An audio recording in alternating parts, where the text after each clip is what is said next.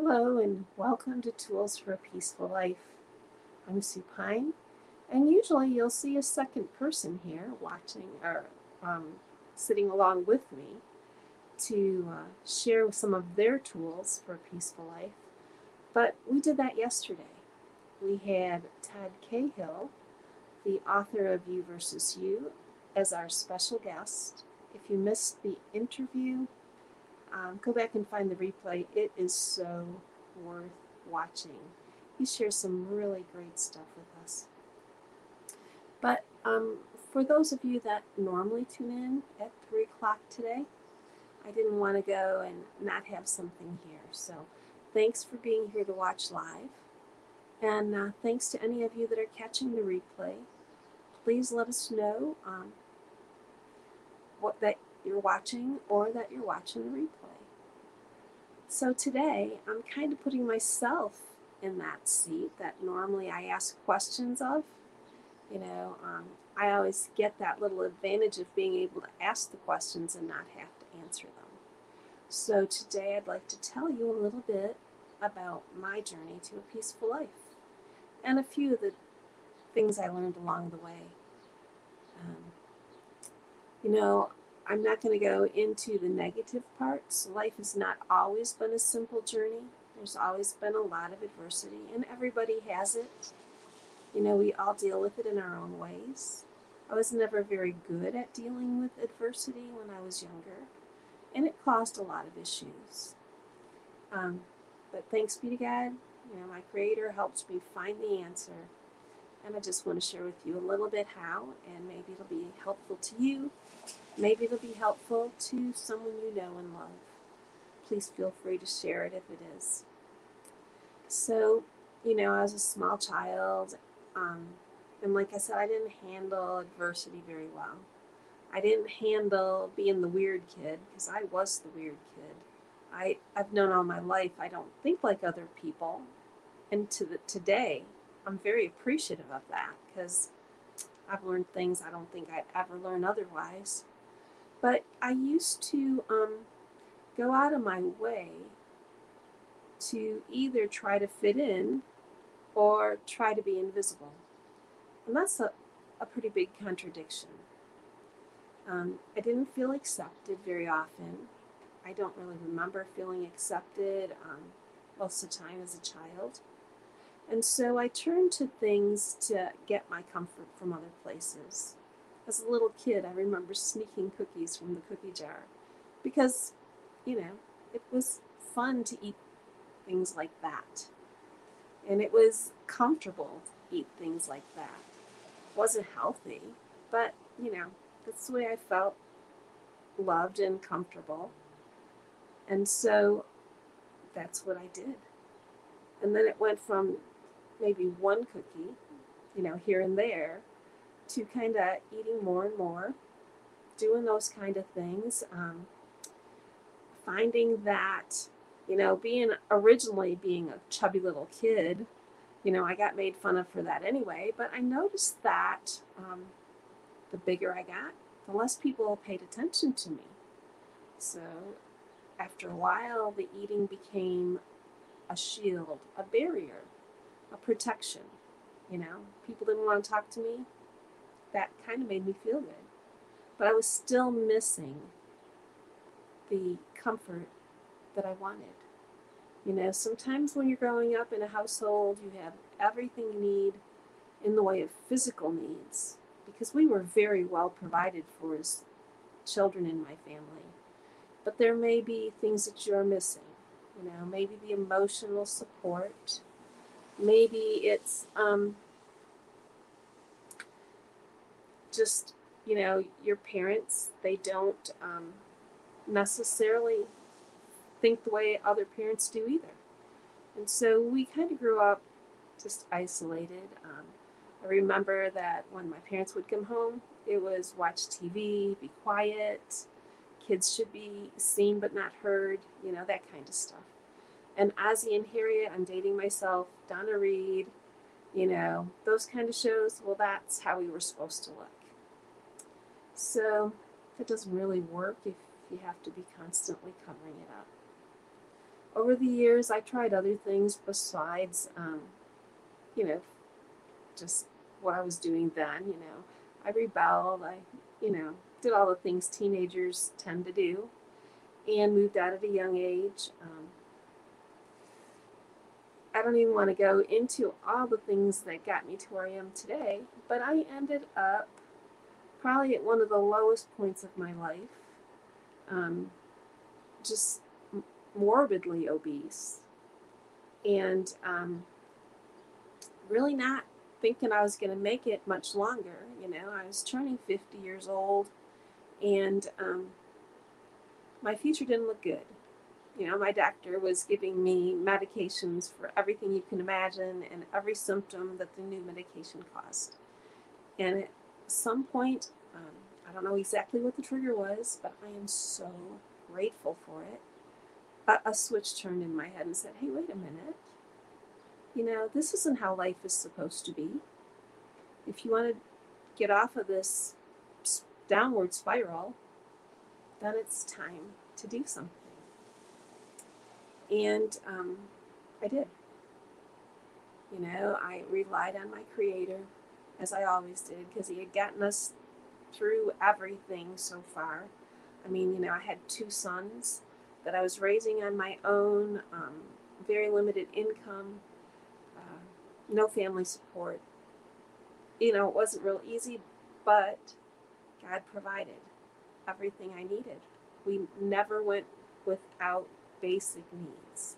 No frills, but never went without basic needs. So I guess with all that said, what are some of the tools I use to get to where I am today? One tool for a peaceful life, I believe, is you take ownership. We all have baggage. We all grow up in different ways. Some of us are maybe living in a more isolated existence. Some of us are on display 24/7, super sports, super academics, be the superstar. The expectations are so high. Everyone carries their own baggage. Their lives might look good. We don't know what's going on inside that head. We don't know what's going on inside that heart. What we do know is that it's not up to us to judge. So we take ownership of our own life, and we let go of everything around us, everything that's out of our control. I think those were the 2 key things for me, was stop judging. And when you stop judging, you also stop comparing yourself to others. And then take responsibility for your actions. Very important. As I learned to do these things, life got better. I joined a gym. Boy, was that interesting, because I didn't even do phys ed as a kid. I had every excuse in the book not to be moving, and I learned some things there. I lost a considerable amount of weight. In fact, I was, this is kind of a little aside, but this is how it works when you're trying to find your journey, when you're trying to find your path. I did a little calculation recently of the major diet plans I'd been on, because, I tried all kinds of really weird things. If you remember, if you're old enough, or maybe you read about it in the history books, there was a fad of pre-digested protein where you drink this glop. I even tried that for 60 days, lost 66 pounds, for a month or 2. But I figured that over time, adding up just the major diets, not the little things, I have lost over 1,650 pounds. That's a lot of pounds. At my highest weight, because I always regained, and I always regained a little more than I lost, I weighed probably a good size male adult more than what I weigh right now. And I'm grateful for that, because it taught me a lot of things. It taught me to be more mindful. It taught me that you just can't expect those overnight successes. That doesn't work. You have to pick your path and you have to stick to it. Doesn't matter what your goal is, pardon me, but it does matter that whatever your goal is, whatever your path is, you stay present, you stay focused, and you do it one step at a time. Over the years, I learned to quit saying that I was losing weight because when you lose something, you eventually find it. And I was doing that. I was finding it and more. I learned that emotional baggage got in the way of shedding this excess that I was trying to get rid of. And I was fortunate enough to find the emotion code and the body code, two healing modalities that were developed by Dr. Bradley Nelson that helped me get rid of the excess baggage that was causing me to hold on to things. I learned to love myself, to accept myself, and to only compare myself to the person I was yesterday. You may remember another dating thing, but back in the day when Saturday Night Live was pretty active, Stuart Smalley was this guy that would come on and do all these daily affirmations, and people would laugh at him, and he would always say, I love myself, I accept myself, I'm perfect the way I am. Well, you know what? He was right. He was right.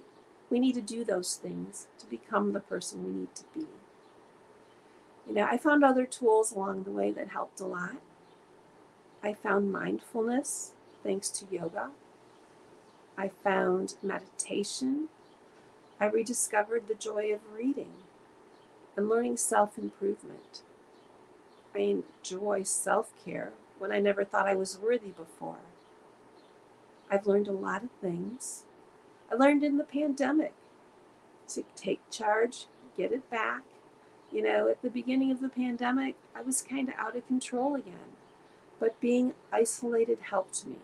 It helped me to come back. It helped me to refocus, got me back on track. I learned about these great superfoods. If you ever want to know any of these details about, what I'm using, how to get them, that kind of stuff, I'm not going to go into that here because that's not what this is about. But they have also helped me maintain my energy, up my metabolism. I can't tell you the last time I've had this much energy and my metabolism has been this cooperative. But I'm very thankful. So when I do interviews, I always ask my guest, what would you recommend if you were asked for one thing to offer our viewers for a more peaceful life? So asking myself the same question. There's so many things I'd like to recommend, but the most important thing, I think, is for you to find your purpose, find the reason you were put here on earth, make a connection with your Creator. Whatever you believe it fully with your heart. I'm a Christ follower. I believe that fully with my heart. And I know without that, I wouldn't be where I am today. So find your belief, live your belief. By doing so, you'll find your purpose and you'll find your joy. Thank you so much for being with me here today. Thank you to our live viewers and our replay viewers. And I enjoyed speaking with you. If you'd like more information about anything we talked about or have any comments, please reach out. I'd love to hear from you. And we'll talk to you again next week on Tools for a Peaceful Life.